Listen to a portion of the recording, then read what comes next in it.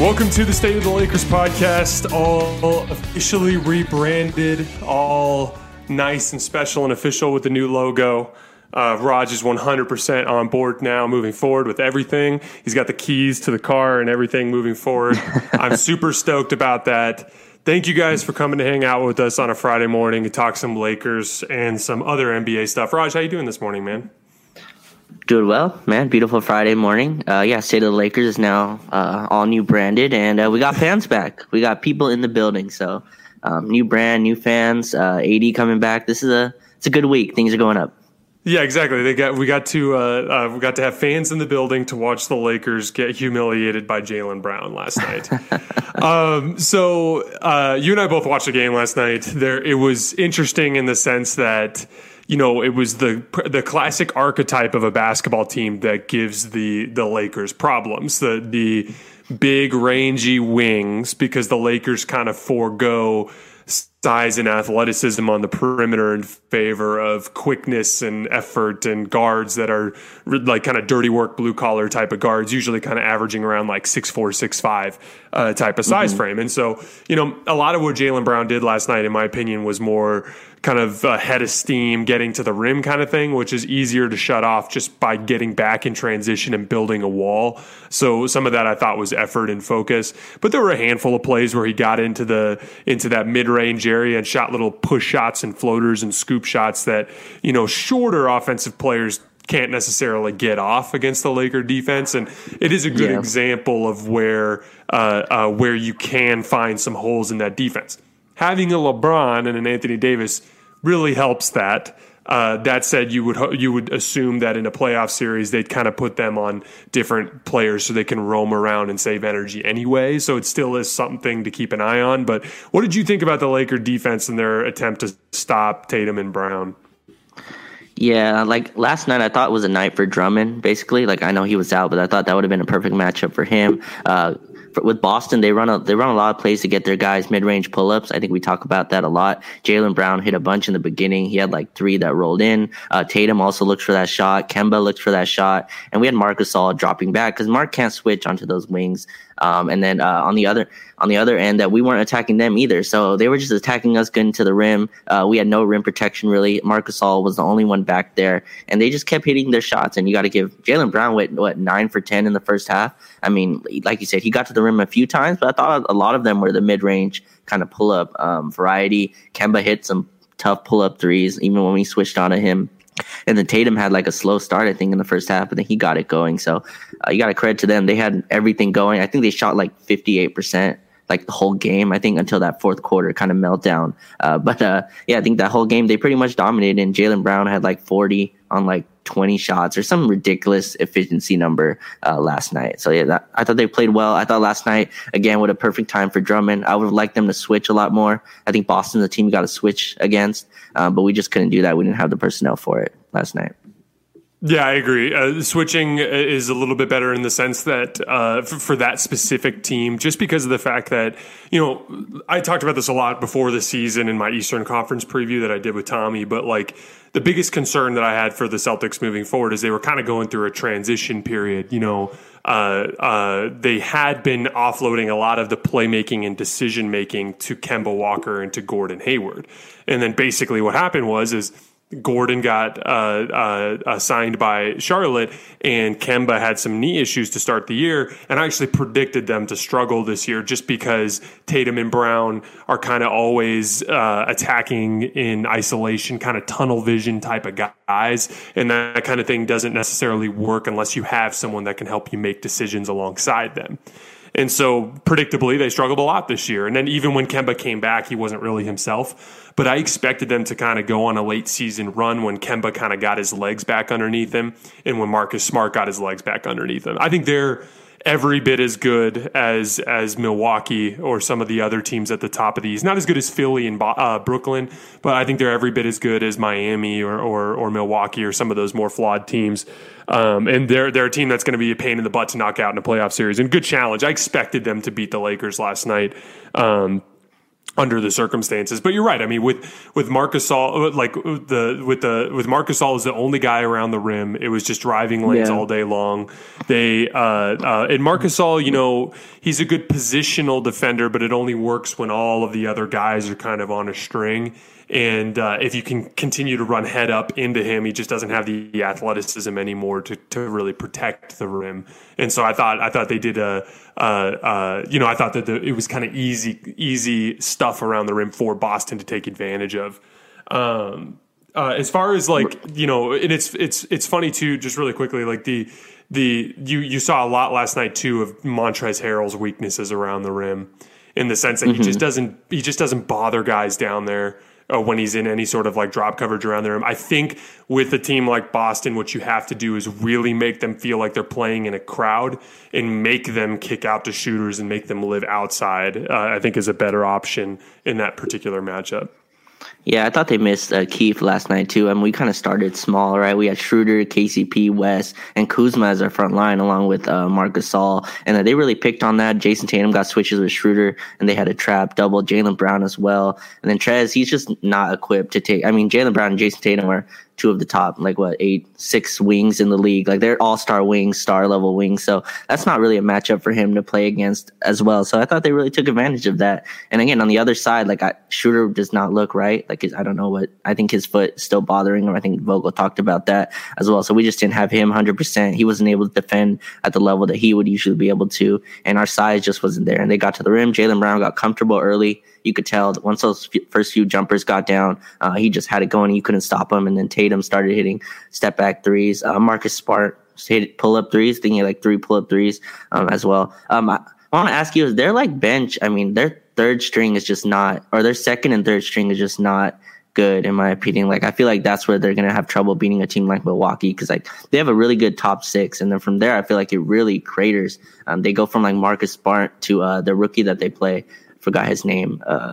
The kid Peyton Pritchard. Yeah, Peyton Pritchard. They go to him. I mean, he had he had hit a few shots, but I feel like from there, that's when they kind of get hurt with their talent level. They have like Neesmith that's in the rotation as well. So I think that's where they're struggling. But they have a really good top 6. I mean, Smart, Tatum, Brown can compete with anyone, including Philly, in my opinion. I mean, they swept Philly last year. Even I know Ben Simmons didn't play, but I mean, still, like that's something that happens. So they're going to be a tough out for sure.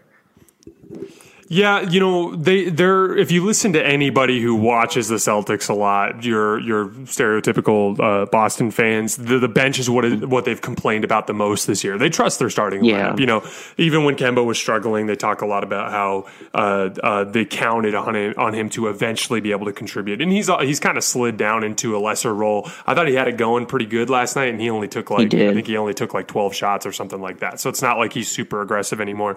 But their bench has been super inconsistent. Always has been. That's been their weakness. The thing that I always say is that the bench is much less important in the playoffs. For sure. I mean, think about the Clippers last year. People were obsessed with their bench and what they did, and then literally they in the playoffs they just the bench was meaningless, and if anything was their weak point, just because of the fact that teams shrink their rotation, and all of a sudden your bench lineups aren't going against bench lineups; they're going to be going against starters more often, and they're just going to get beat. But yeah, like I thought it was an interesting test for them, just because it goes to show you it's an example of how they're going to have to beat the Clippers, which is you have to make them feel like they're playing in a crowd. You know, like Jaylen Brown was too comfortable yesterday. Jaylen Brown's a decent ball handler. He had that behind the back dribble going like crazy last night. In the second half, he had 2 unbelievably nasty behind the back dribbles, but he's not like a really, really high level ball handler. If you make him feel like he's playing in traffic, he's going to be sloppy. He's going to make mistakes. You're going to get steals. You're going to be able to turn them over.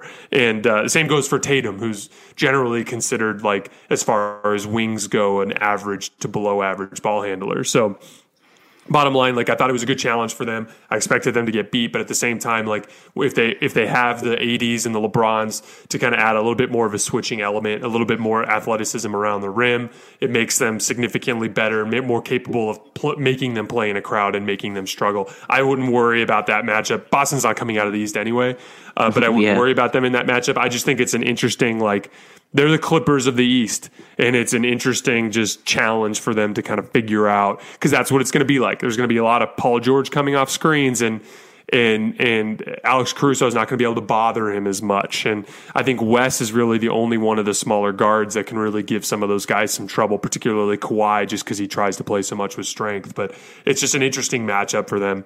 But I wanted to transition to the injuries. So obviously last night, Marc Gasol basically breaks his pinky on his left hand. Andre Drummond gets his foot stomped on. Dennis Schroeder has a foot infection, which I'm wondering what that is. It could be a number of different things.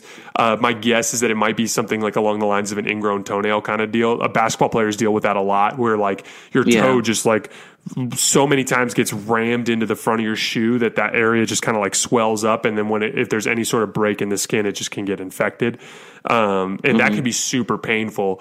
And then obviously AD is going to be dealing with minutes restrictions when he comes back at some point in the next few days, and then LeBron appears to still be a couple weeks out. So just what is your overall like outlook on the Lakers in their health and what it means for them moving forward?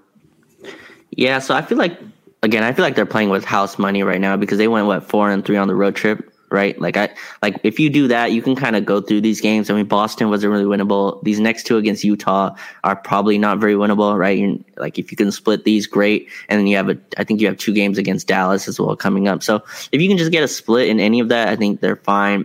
Their injuries are starting to pile up. It is kind of crazy. Drummond's been here like 3 weeks and he's already had 2 injuries. It's just pretty insane. Markieff Morris is out. I don't know. I forgot what he's out for. But yeah, he's also out. He was a big part of why they're 4-3 on that road trip. Like he was a big part of their offense, be able to give it to him, score in the post and things like that. So like it's tough. I feel like when AD gets back, though, it'll really put everyone in the correct role, like no matter who's there, I guess, because he can play the 5, can play the 4. Even with a minutes restriction, it gives like it gives a clarity to the offense where the ball should go, and just give them some more structure. You could tell last night, even like there's just no structure, especially against a team like Boston, who has the capability to be a good defensive team. They really took them out of their place. KCP really struggled. I think the 4 starters, not including Gasol, were like 3 for 19 in the first half. And that's just because of the shot selection they were taking. It was awful shots. Kuzma, Schroeder, all taking contested 3-pointers, trying to get those to go. So that, like the injuries, that's part of the season. But again, you have like a month to get healthy here. I feel like these are all pretty minor, right? I think the Marc Gasol one is like a week for his pinky. The Drummond one, I think the toe is just pain management. He said he got stepped on again. Markieff Morris doesn't seem like he'll be out too long. And then AD obviously should be back by Monday or something like that. So they're not huge injuries, but they do pile up on a team who's already shorthanded, already, playing all these games in short amount of time. I think they played I think the broadcast said they played 35 games in like 60 days, which is just insane for this schedule that's going on. So that's where I am with the injuries. How about you? What do you feel about them? Yeah, none of them are major, which is significant in the sense that like AD in his shoot around stuff that I see, he looks more or less like he used to. I mean, I expect him to have a slow start as he kind of gets to sea legs in basketball shape kind of thing. And then LeBron, same exact type of vibe. But the bottom line is like you can attribute a lot of these injuries to wear and tear, right? Like some of them are just bad luck. Like the Drummond getting his toenail ripped off, that's bad luck. Marc Gasol breaking his pinky, that's bad luck. Like LeBron ankle injury, that's bad luck. Some of the stuff though is wear and tear. Anthony Davis, that's a wear and tear injury. Like Dennis Schroeder, I know we don't really know the details, but he's been kind of banged up lately. I would imagine that's probably wear and tear. You can attribute it to that. So the question then becomes like in a playoff series, when the schedule gets stretched out, you're never playing a back-to-back. Anytime you travel, usually they give you a second day off in that travel day. It's going to be more of a traditional playoff schedule. You're never in any city for more than 3-4 days at a time. You're getting to go back home.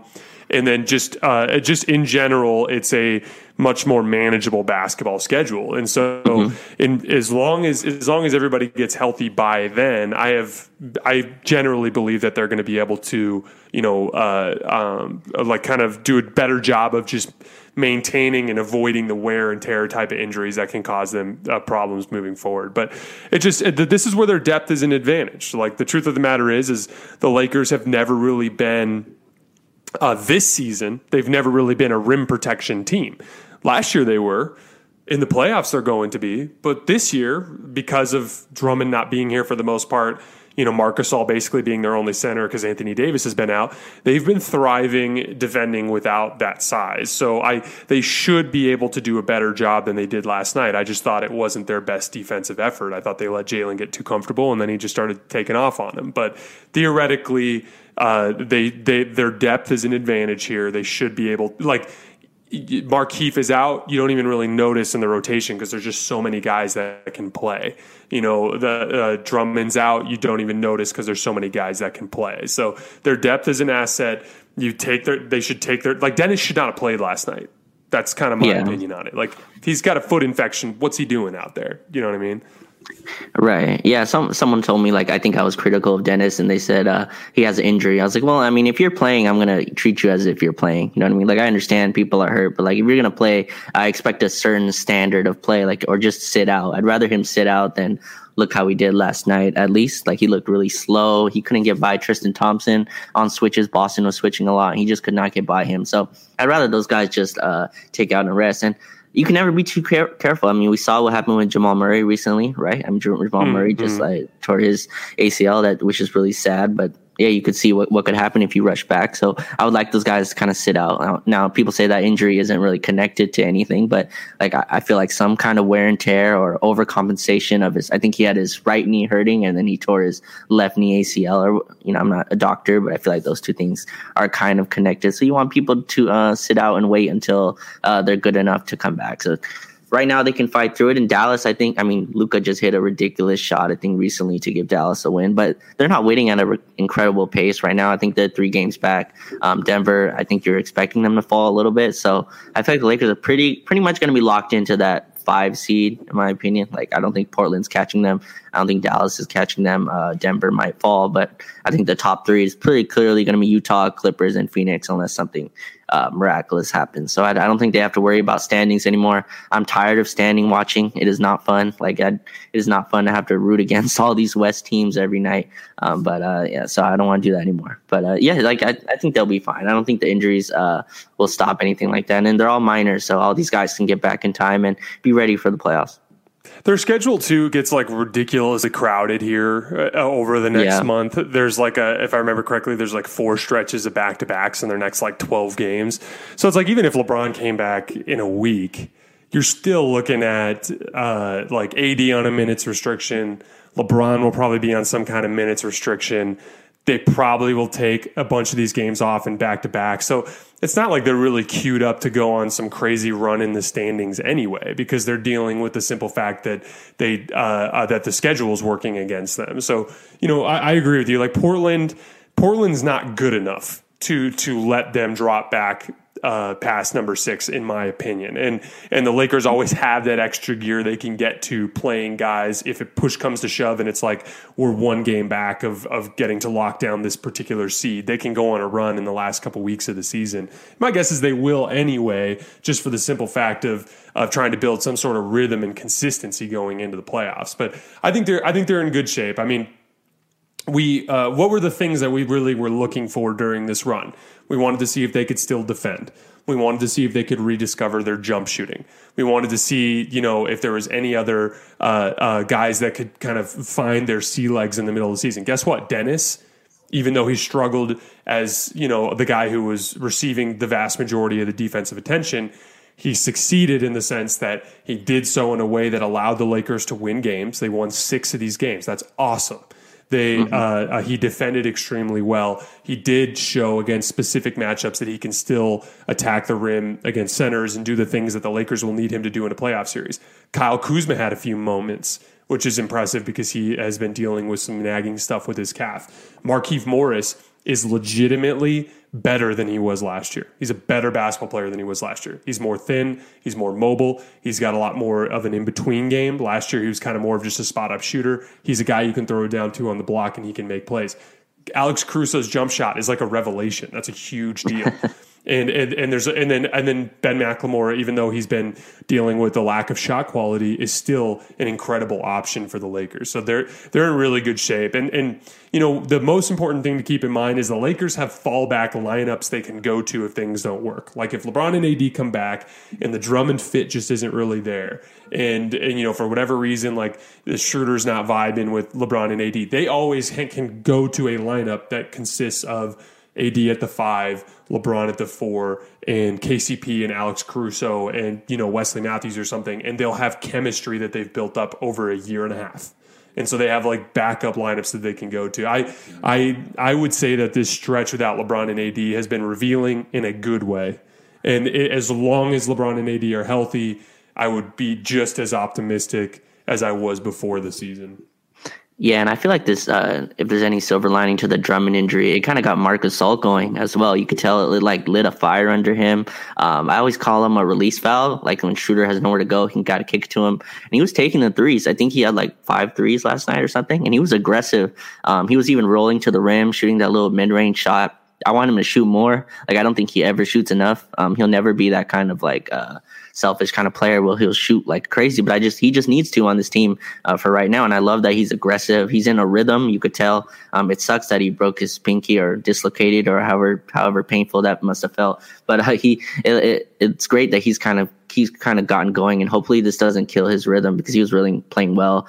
He was playing okay defensively. Again, that's not a game for him to be playing out there and switching, but it's just good to see him in a rhythm offensively, look like the old Marc Gasol. He gets to the rim, he finishes at the basket, he's taking his little mid-range. I think the Lakers' first points last night was a post-up to him, and he hit like a fadeaway jumper. I think that got them going. And again, he just kept pulling from 3 because they left him open. That's exactly what they did in the playoffs as well. If you talk to any Toronto Raptors fan, they'll tell you that Marc Gasol kind of got played off the floor against Boston because he wouldn't shoot. He wouldn't take that 3, and they would play off him, and they did the same thing last night. Now you can see his defensive problems as well, but he's going to need to take that shot, especially even when AD gets back. Like I need him pulling from there because he's too good a shooter to pass these up and try to find guys in back cuts when the center's already in the paint. Like it's really tough to kind of create from there. He had a couple of wild passes last night, but he was pretty much the point guard because Schroeder couldn't do anything yesterday, so he was the one orchestrating, getting guys around screens. So if there's any silver lining to Drummond's toe being pulled off or whatever you want to call it, I think it's Marc Gasol getting going, and including all those guys you listed. I thought Alex Caruso was really good last night. He was probably their best player other than THT in the fourth quarter. But I thought Caruso was awesome. I thought he kind of changed the game. The game was getting out of hand, and he brought it back close again. And then the Celtics went on another run before the half. But those 2 guys, I think, really had it going last night. And then all those other dudes really played well during the road trip. So, yeah, all these guys seem to be going at the right time, right? The team seems to be rolling at the right time. And then when the stars get back, you can kind of get a full picture. But right now, you're just trying to see guys play well. The scoreboard, to me, isn't really important in these next few games. Utah is destroying teams. Utah, we played them twice. And then Dallas again twice. So if you can just split any of those games, I think that's a win. But yeah, Boston was going to be a tough one yesterday. Yeah, I don't think Marc Gasol is going to sit out that long. It's his non-shooting hand. It's his pinky. Generally speaking, when it comes to him throwing his passes, his like little bounce passes on backdoors and his lobs over the top, he generally uses his right hand and he palms the ball a lot of the time. And so I don't necessarily think it's going to impact him all that much. Also, I think like as Drummond's dealing with his toe thing, that I think he's going to want to play. Like my guess is he's going to be lobbying with the training staff to play. A big part of it's going to be pain. I mean, if it's just so incredibly painful, then yeah, it might be a problem, but we'll see. But yeah, I mean, you're right. Like they're going into a ridiculously tough stretch of their schedule. If they get like 1 or 2 of these, that's nice. And guess what? Like Anthony Davis playing 15 minutes in a game isn't going to be enough to really swing the tide of these games, in my opinion. And it's not like they're going to be playing him in crunch time anyway. Generally speaking, when coaches have players on minutes restrictions, they don't play him in crunch time specifically because they don't want them to play in the most intense basketball to start. Like I think it would be if he started playing in their next game, I think he'd probably be another week or 2 before they'd start playing him in crunch time. But yeah, I think like you said, they're in good shape, and LeBron and AD should be really easy plugins because no one really got too far outside of their role. Like all of them did a little bit more than they used to, but it was a lot of Schroeder, it was a lot of Kuzma, and guess what? Those guys are going to still be relatively aggressive when LeBron and AD come back anyway. So I think it's an easy natural fit. Did you have any other Lakers stuff that you wanted to touch on before we move into some of the league wide stuff? Not really. I think that was pretty good. I think a lot of people, I think last night you could just chop up to the starters just played awful. I mean, they were 3 for 19 in the first half. I don't know what you can do with that. And Jaylen Brown just had a pretty awesome night. So I think that pretty much covers, the Lakers week, I guess. Here they played they beat Charlotte. And, I don't know if we talked since then, but, yeah, I think that was it. They had the big Brooklyn win, right? But we talked that. Yeah, we talked about that one in the Monday show. Yeah. So I think that was it. Yeah. Mm-hmm. Yeah, and one of the other things I was thinking about is what I think would be fun to try, and you and I can talk about this a little bit more off the air. But I was thinking about last night for I don't think we'd release it as a podcast, but it'd be fun to do. You know how you have access to that Spaces that's on your Twitter. Oh yeah. It'd be fun to do one of those just during a game and just have it where we just talk through the game. I think that'd be fun to try it and at least give it a shot. It might be really stupid and we could never do it again, but it's worth maybe talking about. Anyway, so I recorded, so they wouldn't know. Yeah, no one would know. Yeah, we could totally butcher it, and it would be totally So I wanted to touch on a few league-wide things. The first thing I was going to talk about was this LaMarcus Aldridge thing, and I was curious to see what you thought. So the alert came across my phone, and Shams,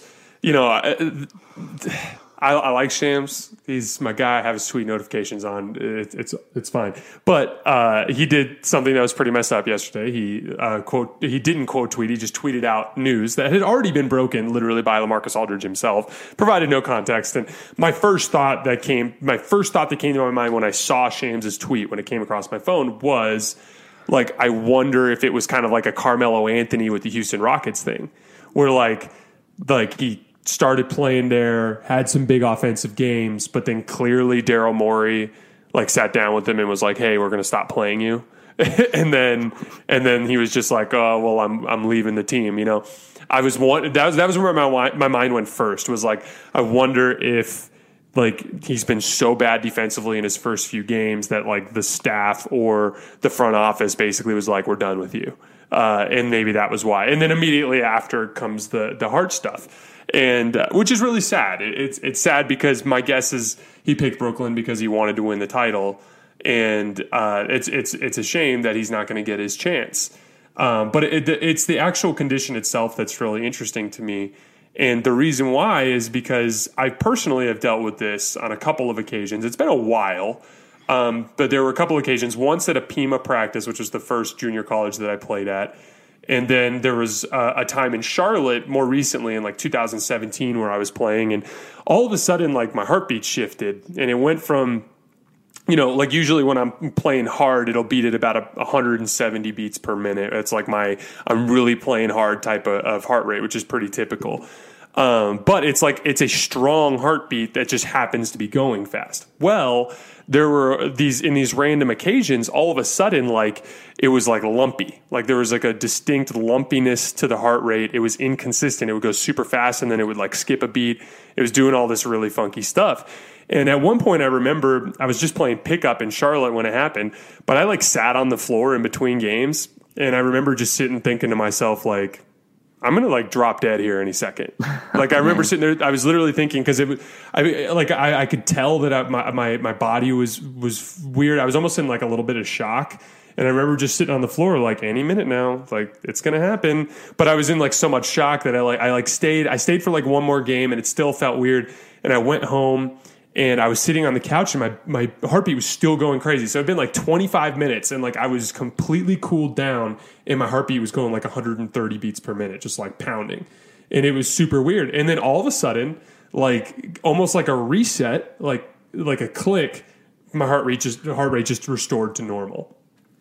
And I was super freaked out about it. And so I talked to my doctor and I remember he said to me, he's like, almost every patient that I have at some point in their life brings up something along these lines, whether it's associated with working out or it's you're just sleeping and you feel like your heart rate's a little lumpy or whatever it is. And he was like, basically, your heart has a built-in defibrillator. It's an electrical system that's in your heart that's already there. And basically, it takes a while for your body to become aware of the fact that your heart is out of rhythm.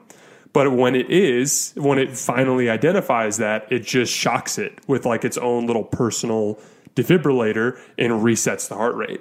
And he's like, so what'll happen is you'll have like some sort of lumpy thing going on, and then it'll eventually reset. And it's weird when it happens, and it can be scary. He's like, but don't be scared. He's like, if you went to a cardiologist, I'd be concerned, because he was like, the one thing that's actually concerning with cardiac stuff is fatigue. Like if you just can't get your energy up, like if you just go to exercise and there's just nothing there, that's usually has to do with a problem with your circulation and the fact that you're just not getting enough oxygen to your muscles. And so what's funny about that is he said in his tweet, his little message, he said, I'm fine now. That's what he said. Yeah. So I wonder if the doctors told him like, hey, this is normal. You're fine. We ran an EKG. Everything looks fine. And he just doesn't want to do it. And which is his decision. He's a grown man, and I get that. And I can relate to how scary that moment was. But I'm curious to see if he's actually healthy and he's just spooked, or if the doctors looked at him and said, like, you're high risk for XYZ. You know what I mean? Yeah. But what was your takeaway from that whole thing? Yeah, it's kind of crazy. I mean, I don't think I've ever had an irregular heartbeat. That sounds like just looking at that sounds very painful. You know what I mean? Just the word of irregular heartbeat. You never want to have an irregular anything, let alone a heartbeat. So I thought that was kind of scary. I think my favorite thing about the Shams, like part of this is like go to any Shams tweet, right? And then my favorite thing is someone replying with like the press release that comes out like a minute before his tweet, right? So like he'll like say this person signed on a 2-way or whatever, and someone will just reply with a press release from the actual team. So I think that's kind of funny. But Shams is in the business of scoops, right? That's his business is being first. That's what he's paid for. I mean, he's also a really good reporter and all that, but he's paid to be first. That's what he's paid for. So I mean, it's not surprising when this is kind of the outlook of that, is that you get a guy who's trying to be first in everything. So he didn't lie. He said Aldridge was retiring, which is a fact. He just didn't give the context of it. So that's part of the Shams part. But yeah, the Aldridge part, it's sad. You want to see players go out on their own terms, right? You want to see players decide when they leave. You don't want to see them like have to leave because of a health condition and Aldridge, he played a great career, 15 years. I think it's funny you had the Carmelo kind of comparison, because I think those two are really similar. Their games are kind of outdated today, right? Two guys who want to shoot fadeaway mid-range jumpers when that shot is pretty much being taken out of the league, especially when you're not a superstar like Aldridge and Carmelo are right now, but they still take that kind of shot and it can drive their teams crazy. And he was on a winning team. I don't think he would have left if it wasn't something that he was really traumatized by. Obviously he was. So I guess my question to you is that, like, what kind of pain is that? Is that like a chest? Do you feel like a chest pain with that? Or is it just you knew right away it was your heart? Or like my question is, like, what kind of pain is that? Is my question, because I get chest pains all the time, but I don't associate that with like a regular heartbeat. I just associate that with like fatigue or things happen in your body and you just get tired or whatever. So like my question is, like, what kind of pain is that? Is that like really painful where you can't sit kind of thing, or is it just like you just feel yourself in a rush even though you're not doing anything? Your body has like a high amount of energy or stamina. What does that pain feel like? It's not a pain, to be honest. Okay. And I don't think he didn't say it was painful in his thing. No, and it's, like it's you just know something's wrong. Like you feel your heartbeat like going crazy. And like I would like feel my pulse, and my pulse would just be outrageously fast. And I just remember like being unsettled just because something's wrong. Like you just know something's wrong. And it's I relate to that feeling because like in those situations in college it was at a practice, and then the other time it was pickup. But like the game had no stakes. So I could kind of like float around in the sense that like I knew something was up, and it didn't matter if I didn't get back on defense once because I was just kind of like feeling out what was going on with my body. But like, I feel bad for LaMarcus because he's in like this nationally televised huge game where the Lakers are kind of taking it to him. Drummond's pounding it down his throat and literally like he's getting slandered on Twitter. Meanwhile, in his head, he's completely preoccupied by the fact that his heart is acting up. And so I can see how that would have been kind of a jarring experience. And that's the other thing too, is like, at the time I didn't have a wife or really a family. So like, other than my immediate family that I grew up in. And so like, it just was, I can imagine he just had a fear, like, what if I don't get to go home to my kids? Like it's just, it's sketchy, but I'm happy for him that he's retiring. I wouldn't be completely shocked if he came back at some point because I think he's still, I said before that I thought he was the best buyout guy that was available. And I was like upset that the Lakers didn't get him. And the truth of the matter is that he he's got good basketball remaining, and if his heart is clean, if there's a good clean bill of health, if they do EKGs and look at his heart and it appears to be in good health, my guess is the fear will fade at some point. And if the fear fades, then I could see him coming back next year and playing basketball again. But I would just be interested. Like I said, I don't have any intel on this. My heart thing that I experienced could be completely different than what LaMarcus experienced. But I do wonder what happened in that meeting, and if it was one of those things where the doctor was like, "Oh, you're fine. Like this happens to people," and then you just calm down and you're good, or if it was a little bit of an issue. And the other thing too is it is contact related. So he claims that he got bumped. And then when he got bumped is when it happened. Well, it happened the same way to me. Like I did like a really aggressive drive to the basket, and a dude kind of like knocked me down, and that's when it started. And like if you think of your heart as like this muscle that's kind of like going in rhythm, and if there's a bump that knocks it out of rhythm, and then suddenly it's just kind of going at a different pace, it requires a full reset for it to kind of get back into gear. But like, dude, it's not like your heart's not beating, because if it stopped beating, you die. Like your heart's just out of rhythm. And that's the thing. Like LaMarcus was still playing an NBA basketball game. So it's not like his heart was completely not functioning, like it. But anyway, it's super interesting. And I'm not a doctor. I just think this stuff is super fascinating. And I just remembered when I read his thing, I was like, dude, I know exactly how you felt in that moment, and I did think that was interesting.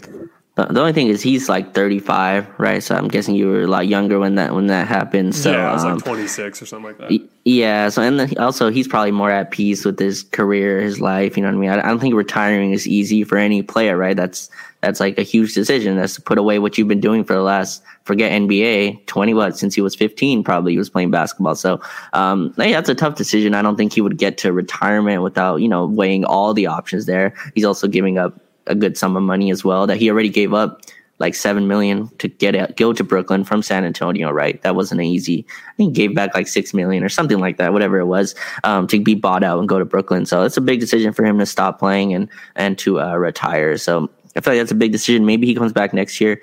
You never know, but he seems at peace with it. So I'm happy for him, and I hope his career is remembered, because he's one of the old school dudes that isn't really played like the modern game is now. It's kind of, again, like the Carmelo Anthony comparison. I like that one. So yeah, I hope he's fine. But if he wants to come back next year, that'd be great. I think he'll be welcome. He'll have a lot of suitors.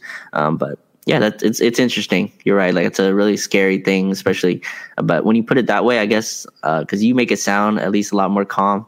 But I feel like in that moment, it was probably a little bit more shaky, a little bit more nervous. But hopefully he feels better about it, and maybe he can come back. Who knows? Yeah, I'm not saying he should come back. I'm just saying like if his doctors told him what he told me, then there's a chance that the fear will fade. Because I would imagine like in the immediate future, it's still like a little sketcy, and like he's still a little scared. So let's move on to this MVP stuff. So. Basically, Tim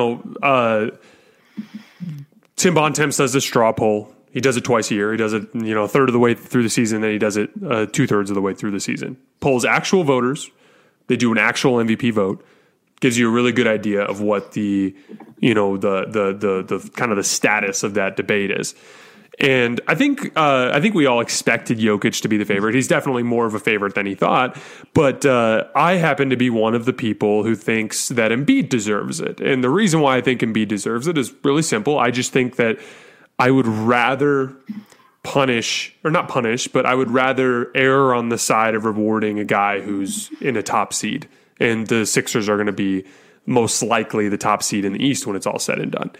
And, as great as Jokic has been, and he's been amazing, I look back at the Westbrook MVP as a mistake. And so basically, Windhorst gets in a debate with Bontemps, and they get arguing, and there's some cursing, and there's some other stuff. But basically, Windhorst was saying, I don't understand why Embiid, who basically missed a handful of games before and then missed 6 games with a knee issue or whatever it was, that I don't understand why he is disqualified, just outright disqualified, even though he's been on a better team, been every bit as good offensively, and arguably been better, significantly better defensively. And so I guess my question to you is off the bat is, do you think it's just over and Jokic is the MVP? Do you think Embiid has a chance? How much should we weigh injuries in this debate? Yeah, so this is kind of a strange season, and I think they were talking about the previous kind of winners, right? And Iverson and all those dudes who won while missing a bunch of games. But this year, with the amount of players that take out, right? The whole league is starting to do resting, trying to take care of the players, trying not to make them play every game. The schedule is really compacted. I feel like at least this year, the amount of games missed shouldn't be as big of a criteria that would take you out. Especially LeBron, probably he missed too many games. That's not going to happen. LeBron's not doing an MVP. But Jokic and Embiid, I think Jokic has missed 3 games or something like that. I don't think he's missed very many. Embiid's missed 10 already. I'm not sure he's missed any, actually. Oh, maybe he's not missed any. Okay, so Embiid's missed 10. He's going to miss a few more, I'm guessing, going down the line here. I feel like that shouldn't be taken too much into account. Maybe if you want to give Jokic if it's a tie, give it to Jokic in that kind of way. But I wouldn't really look at it from that way. I feel like Embiid's still right there. I feel like those two. Denver's only 3 games back of the Sixers. So I know the Sixers have the 1 seed, I guess, technically in the East. But, Denver's only 3 games back. And plus, Jokic is going to play without Murray and all that. So I feel like if he can get a few wins here, he would probably be he's still my lead MVP. But Embiid's not out of it at all for me. I know what they're arguing about. When I think Wendy is saying that the games missed is probably too much for Embiid, right? I think that was his argument. But I wouldn't take it into this type of season where everybody's resting guys, everybody's trying to take care of the legs for the playoffs. This isn't that kind of way. So I feel like that would be my take on it. How about you? Yeah, so there are a couple of things that I think are interesting to this. You're right, the Nuggets theoretically are not that far behind in the standings. But my thing is, if the Nuggets end up with let's call it the 8th best record in basketball, and the Sixers end up with the 3rd best record in basketball, why shouldn't we count that regardless of the gap? The goal isn't to finish close to the top. It's to finish at the top. That would be akin to saying that, just because you lost a basketball game by 1 point, you deserve a bigger participation trophy. And for the record, if Jokic finishes, 3rd in the standings, I feel like it's a little bit more of a clean cut finish because he is so available. But my thing is, availability is just one small part of the story. And the huge thing with Jokic's case that gets pounded down everybody is this idea that he's having this historic offensive season. And to me, if there's one year to maybe not weigh that so much, it's this year. Because this year, defenses are struggling at a historic level. This year, you're seeing outlier offensive production from everybody. The big Jokic thing is he's averaging 28, 11, and 8 or whatever it is. And it's that's awesome. But Zach LaVine's giving me 28, just pick a star on a team. They're giving you 25 plus, and they're doing it pretty efficiently. That's just kind of the nature of the way basketball this year, because there's a ton of inconsistency in lineups, which has caused defensive problems, and there's a lack of practice time. And there were shorter training camps and all of these different things that are leading to that. So that's not to say that Jokic isn't still incredibly impressive offensively. I just think you when you're doing these sorts of things, you have to weigh all of the cases. And to me, the big thing that's in Jokic's favor is his playmaking and his availability. But his scoring is right about where Embiid is. And if I look at Embiid, his edge is his team is better, and he's significantly better defensively. So to me, the cases are a little bit closer when you actually start to weigh them against each other. And if Embiid plays the majority of the rest of the game, and if they convincingly get the 1 seed, and if Jokic finishes in the the 4th or the 5th seed, my guess is they'll finish 5th or 6th because they do have a little bit of a talent disadvantage now in some of these games coming up. But I think that Embiid should have a chance. And unfortunately, with the way that this works, as you saw with the straw poll, everybody seemingly has already kind of turned in their turned in their ballot for Jokic. So it's hard to imagine him getting to turn it around quickly enough. You know what I mean? Yeah, you said Levine also gives you 28, but that's a different kind of 28, right? I mean, Jokic is winning at an incredibly higher rate than Levine is, and all of Denver's offense goes through Jokic, right? Like, I mean, it's not just like one play; every single thing runs through him. I mean, it was through Murray and Jokic, but it was pretty much a Jokic style offense that he's running point guard and he's playmaking the whole time. I think Embiid is more scoring through the post. His playmaking is not as much of a factor for Philly, and I think for him actually.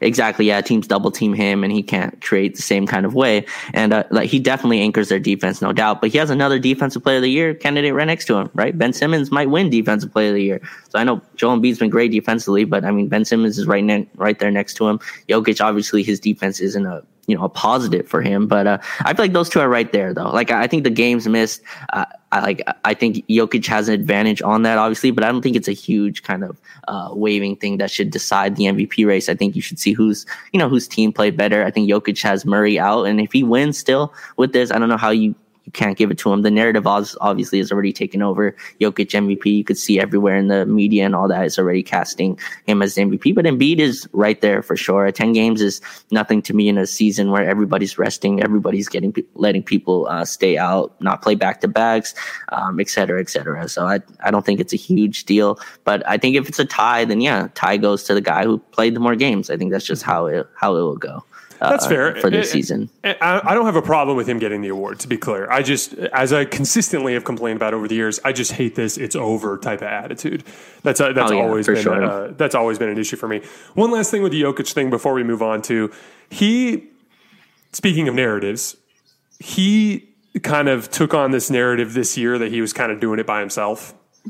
Yeah. And that was because Murray got off to a slow start, which had a lot to do with the bubble. And then historically, he's gotten off to a slow start in these seasons. I'm not sure why. There's no real point in getting into why. But the truth of the matter is for the last half of the season, Murray's actually been better than he was in the bubble. Like literally, unbelievably, just dominant. He's been awesome. Every bit as good as Jokic. That's how good offensively he was. Basically was like a 55, 45, 95 type of guy here over the last half of the season, averaging like 29 points a game. I don't know the exact numbers. I have to look it up. But Jamal Murray's been incredible here the last half of the season. And if you look at the Denver Nuggets in the standings, in the first half of the season when Jamal Murray was struggling, they were roughly a 500 team. And then when Jamal Murray got it going, suddenly they started to crawl up the standings and get into the mix of things. And so the point is the way that the Jokic story needs to be told, because the way you'll always see is like LeBron has Anthony Davis, even though Anthony Davis has been out most of the year, or Embiid had Ben Simmons, or whatever it is that you're painting James Harden had Kevin Durant and Kyrie Irving. Well, the reality is no one out here is playing without star help. I mean, if anybody, it's Dame, and even CJ is really, really good. And before his injury this year, CJ was every bit as good as Dame, if not better. So the point is that like everyone is there's such a depth of talent in the league right now that to me that supporting cast argument gets a little fuzzy. And that narrative with Jokic kind of took on a mind of its own. The truth of the matter is Jokic is also on a very good team. And Jokic's very good team hasn't been as successful as some of the other really good teams, even with him being more available. And so, to me, it just shouldn't be as big of a gap as it is. Doesn't mean he can't get the award. Doesn't mean he won't deserve it if he gets it. But I think it should be a little bit closer and a little bit more competitive. Yeah, and it's all contextual, right? This is not black and white at all. You can also say Jokic plays in the West, right? And Philly plays in the East, and they play a lot of more tougher opponents, right? The West is a dogfight. Well, the East is going to have some 500 team make a 5 seed. I mean, it's just, you can go with that as well. So there's a lot of things to go with that. But again, like the argument that Wendy and Bontemps were having about like, oh, is this right criteria? I mean, again, it's all contextual. Like you think the Russell Westbrook MVP was a mistake, right? I mean, I feel like it was the first time we saw someone, average a triple double. Like, I think that was a big deal. Plus the story, right? MVP is about the story, about the narrative. Kevin Durant left. Westbrook had this awesome season. Like, I think it was fine for him to win it that year. I don't remember who the other MVP kind of cases were. It was Kawhi and Harden were the other two, yeah. Okay. Yeah, so I mean, I think it was fine. Like, I mean, he averaged a triple double. That was something we haven't seen. Right now, it's just ordinary. Westbrook does that everywhere, even if he's not winning. So, but yeah, I think it was fine. And then the story, obviously, with KD leaving, it really pushed up that narrative. I think he won the MVP as the 4 seed that year, if I remember correctly.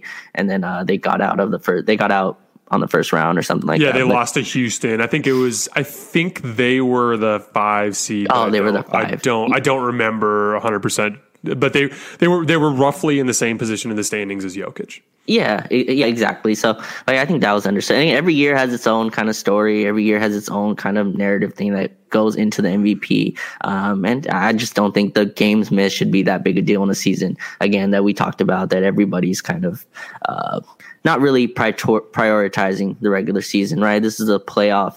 This is a get ready for the playoffs type of season. And you could tell teams like Utah, they're blowing through teams because they obviously cared about the regular season. They obviously went through it with a mindset that we're going to try hard every single night. You can see these other teams, especially the ones that were late in the bubble kind of thing, really start slow and really work themselves through this season and start to pick it up now. So I don't mind the missed games thing. It could be a part of it. It doesn't need to be the whole conversation. I think we both kind of agree on that. Yeah, that for sure. No, we do. And I mean, at the end of the day, Jokic is going to end up winning and it'll be fine. It's just, I'm just, complaining about the process. For sure. So real quickly before we get you guys out of here, I wanted to get your opinion on this Steph Curry thing. So basically, Steph recently lit up a couple of bad defenses. He lit up the Rockets and the Thunder, who are bottom half defenses, and then he lit up the Nuggets, who are a below average to average defense on any given night, depending on when you catch them. Right now, they're, I think, 16th or 17th in defensive rating in the league, if I remember correctly. But I mean, Steph's been dominant all season, and if you go back to what I said in my Western Conference preview podcast, which is in this same feed, I said before the season that Steph's season was going to go one of two ways, that he was either going to be like 2018 LeBron or like 2019 LeBron. A season where he is dominant and they don't really have any real chance to win, or a season where he gets hurt and he's really good when he plays, but it ends up costing them a playoff run. And I was right because he's been healthy for the most part. And in his healthiness, he's been extremely dominant individually, and the team's not very good. Now, the difference in the standings between that team and the 2018 Cavs is that the 2018 Cavs played in a weak Eastern Conference. They were able to go on some crazy win streaks playing against a weak Eastern Conference schedule, and LeBron was able to parlay that into a finals run based on the fact that he played some inferior opponents in the playoffs, but he never really had any real chance of winning the title that year. I mean, even if Houston had gotten through at full strength, I think they would have gotten beat. But the debate has become, what version of Steph is the best version of Steph, whether it's 2016 Steph or 2021 Steph. And I think this is an interesting debate regardless of any, private machinations going on with this fan base, because I actually think it's really fascinating to talk about when, a physical prime matches up with a mental prime, when you start to see the game at an extremely high level, but you still have something in the tank athletically. I've always thought that's super fascinating.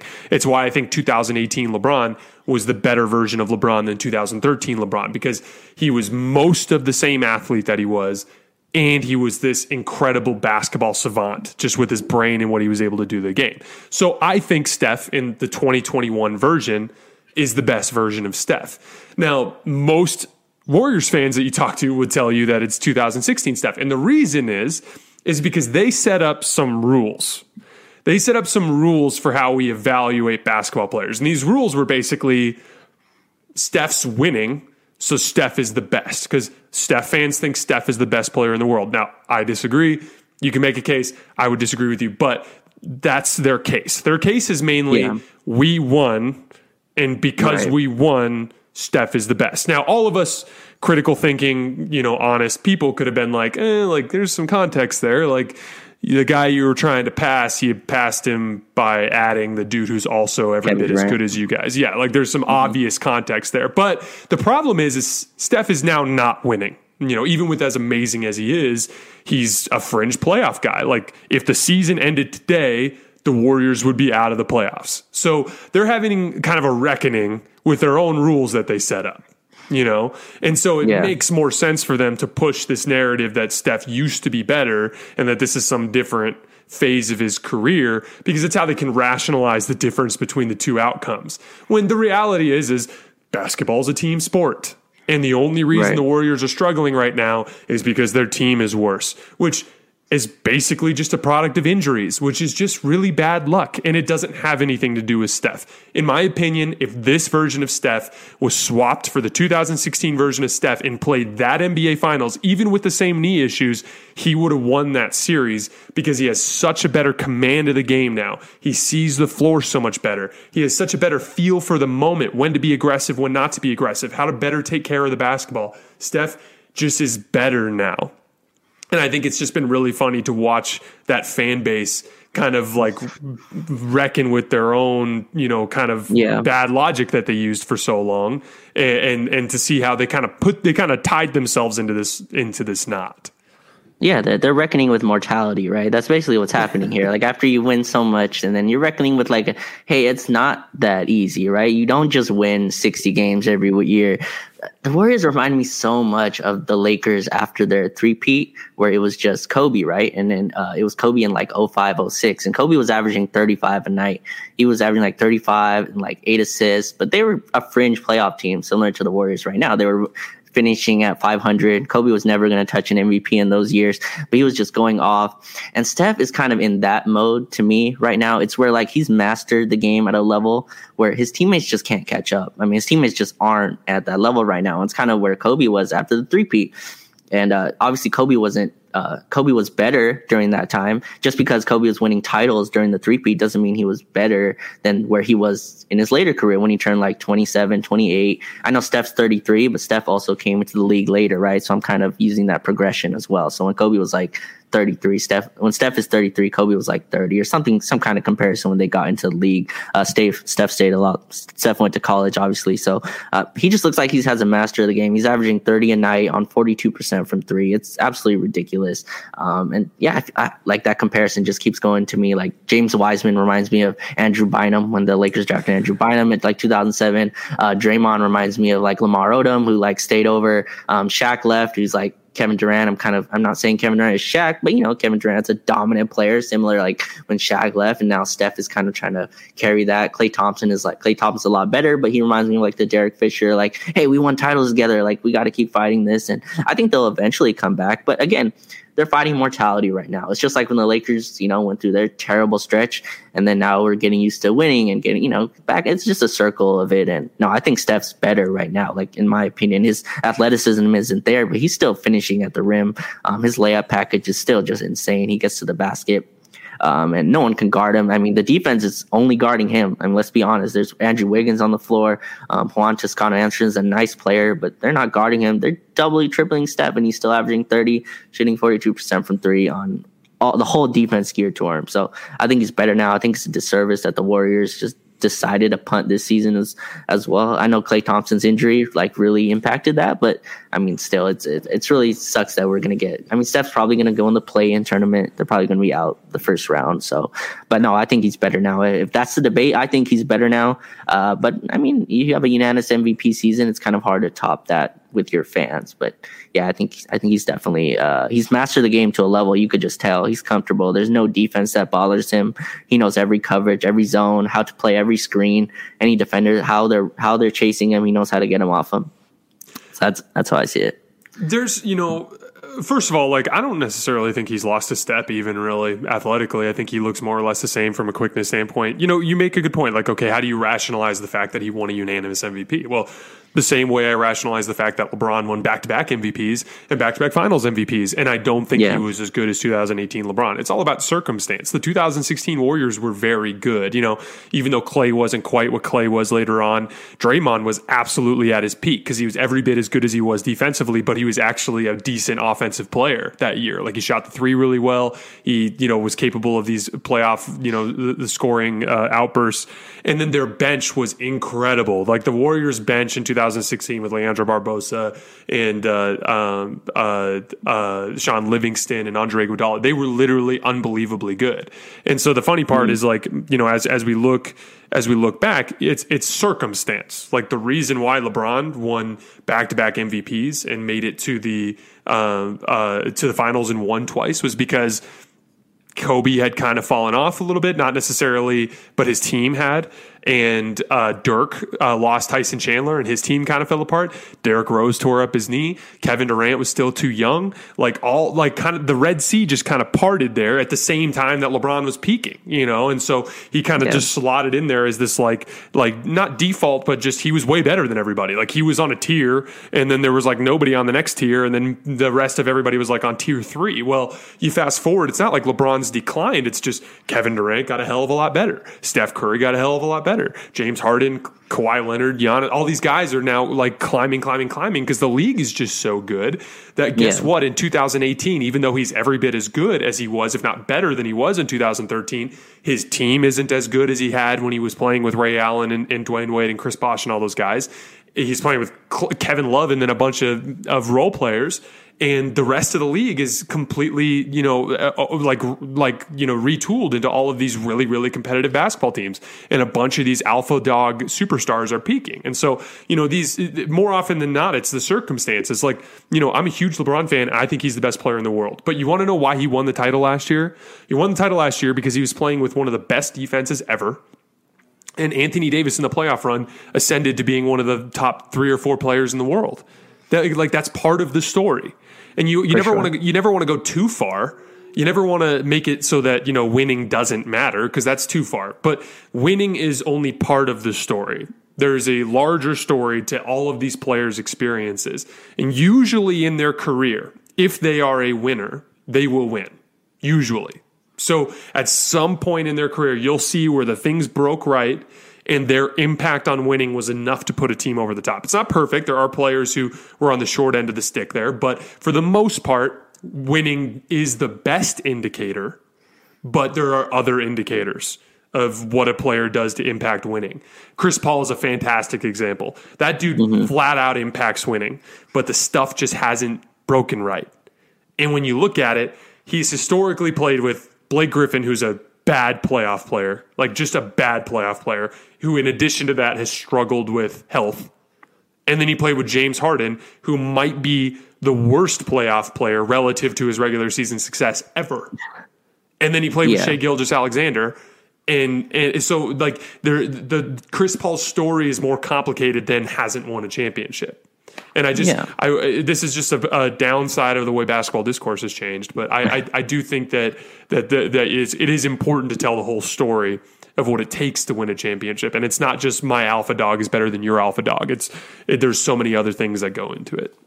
Right, and there's no one who watches Chris Paul, at least for me. Like, I don't know how you watch Chris Paul and think, like, he's the reason his teams aren't winning. Like, even in the playoffs, he's a killer playoff performer. He averages, like, 25 and 10 in the playoffs. He's just ridiculous. So that's part of the story as well, and winning's hard. I mean, unless you have LeBron or Curry or, you know, one of those all-time greats on your team, you're not, like, winning. I mean, look at the titles from the last decade. LeBron's been to, 10 straight finals. I mean, that's not an accident. That's because he's one of the greatest of all time. That's not by, it's not by coincidence that teams win titles. Kawhi is one of few. I think his game kind of translates as well, pretty well to the playoffs. But you look at that, if you don't have like one of the all-time or a couple superstars, you're probably not going to win. I mean, it's just how it works in today's league. And I like the Chris Paul analogy. He's one of my favorite players ever. I think he's the second best point guard ever, and all that kind of stuff. But again, like, his teams just aren't good enough. And if you watch him and you watch the context of his game, you're not going to say he's the reason or give him rings culture or anything like that. So,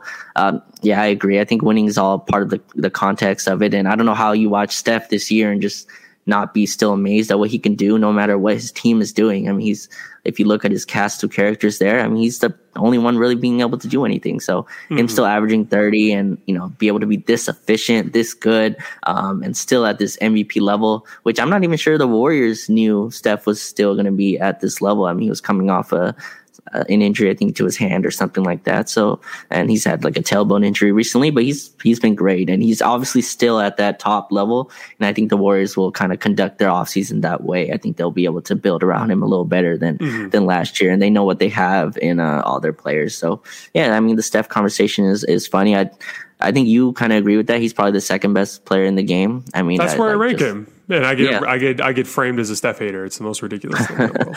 Yeah, I think that's all. Like, I think we talked about this. When you get to the top 5, you're splitting hairs, really. I mean, you're going LeBron, Steph, KD, all those dudes impact winning at such a high level. I mean, you can kind of split hairs on the top 3, but going with that, saying Steph is in that conversation is no diss to him. I mean, it's just he's one of the best in the whole game, and no matter what his cast is, he's going to impact winning at a super high level. So I don't know. I don't think that debate really wins anything. The Warrior fans obviously want Steph to get a Finals MVP at some point, I'm sure. So I feel like that's part of it. But that's where I see their debate is. I think he'll win one if the team is right, but I don't know if they'll be able to build the talent with them. So we'll see. They're in good shape. I mean, Warriors fans got way too attached to the season in a way that they shouldn't have. They should have just understood what it was from the beginning. I mean, like even Laker fans got too attached last year, and don't get me wrong. Like I'm with you. I think they would have made a deep playoff run had they been healthy. But I mean, they were.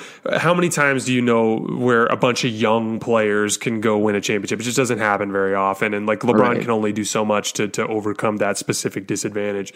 But the truth is they have 2 extremely good assets in James Wiseman and in this draft pick that they have next year. They have Klay Thompson coming back, and they have the second best player in the world under contract who's still playing really, really well. So they're going to have a much better chance next year, and they just need to relax. But my phone is blowing up with some work stuff that I got to deal with. So I've got to cut it off at this point. But is there anything else you wanted to add quickly before we get out of here? I think that's it. I think the only thing we didn't really touch on is that Jamal Murray got hurt. I think that kind of really changes this whole playoff picture. We don't have to really go long on it, but that's really sad that he got kind of hurt, because I think both of us really like Denver, right? Their new team with Aaron Gordon kind of putting everyone in the correct role, and it kind of sucks. And people are saying that ACL tear probably keeps him out till a lot of next season as well. So probably impacts decent chunk of it, probably. Decent chunk, yeah. So that's just really tough, and it's sad. So hopefully he gets rested up. I'd still think Denver's a tough team. I don't think they're going to be an easy out, but obviously without Murray, it's going to be really tough for them to really make a lot of noise. So I guess that's the only thing, is that's really sad to see around the league that he got hurt. And that's why we're seeing LeBron and AD take their time. Like that's why you don't want freak injuries like this, especially in this kind of compact. I think Denver played like 6 games in 9 days or something like that. So, I mean, that's the only thing. But yeah, that's pretty much it. Pretty much around the league. Some of it's bad luck. Like Murray missed some time before that. Like it's not. He wasn't actually one of the guys who'd been playing all that much. It's just, dude. Like people get a little bit over attached. Like, don't get me wrong, the schedule has been really hard and it's been tough, but like a lot of people are too critical of Adam Silver, too critical of understanding the situation. The players did agree to this. Guess what? You can rest if you need to rest. And statistics show that injuries are more or less what they've been the last 5 years, and actually lower than they were last year. Just perception is different from reality. We panic anytime we see anything. It's no different than one person dies from a blood clot from the vaccine, even though 7 million people got the shot, and we don't even know if the blood clot was what caused it. But the perception is it just causes fear. That's just how it works. And but at the end of the day, like, it sucks, because I actually thought the Nuggets were the second best team in the West behind the Lakers. I thought they were going to beat the Clippers. Like, they were just, if they saw the Clippers in the first or second round, like, it was going to be the bet of the century, in my opinion. And they lost that chance, which is really unfortunate. But anyway, yeah. So I'm going to put the podcast version of this up shortly. Raj, thank you as always, and we'll talk about maybe doing a locker room sometime next week. Yep, let's do it. All right, buddy. Have a good weekend. I'll talk to you later. All right, see you, everybody. All right, bye.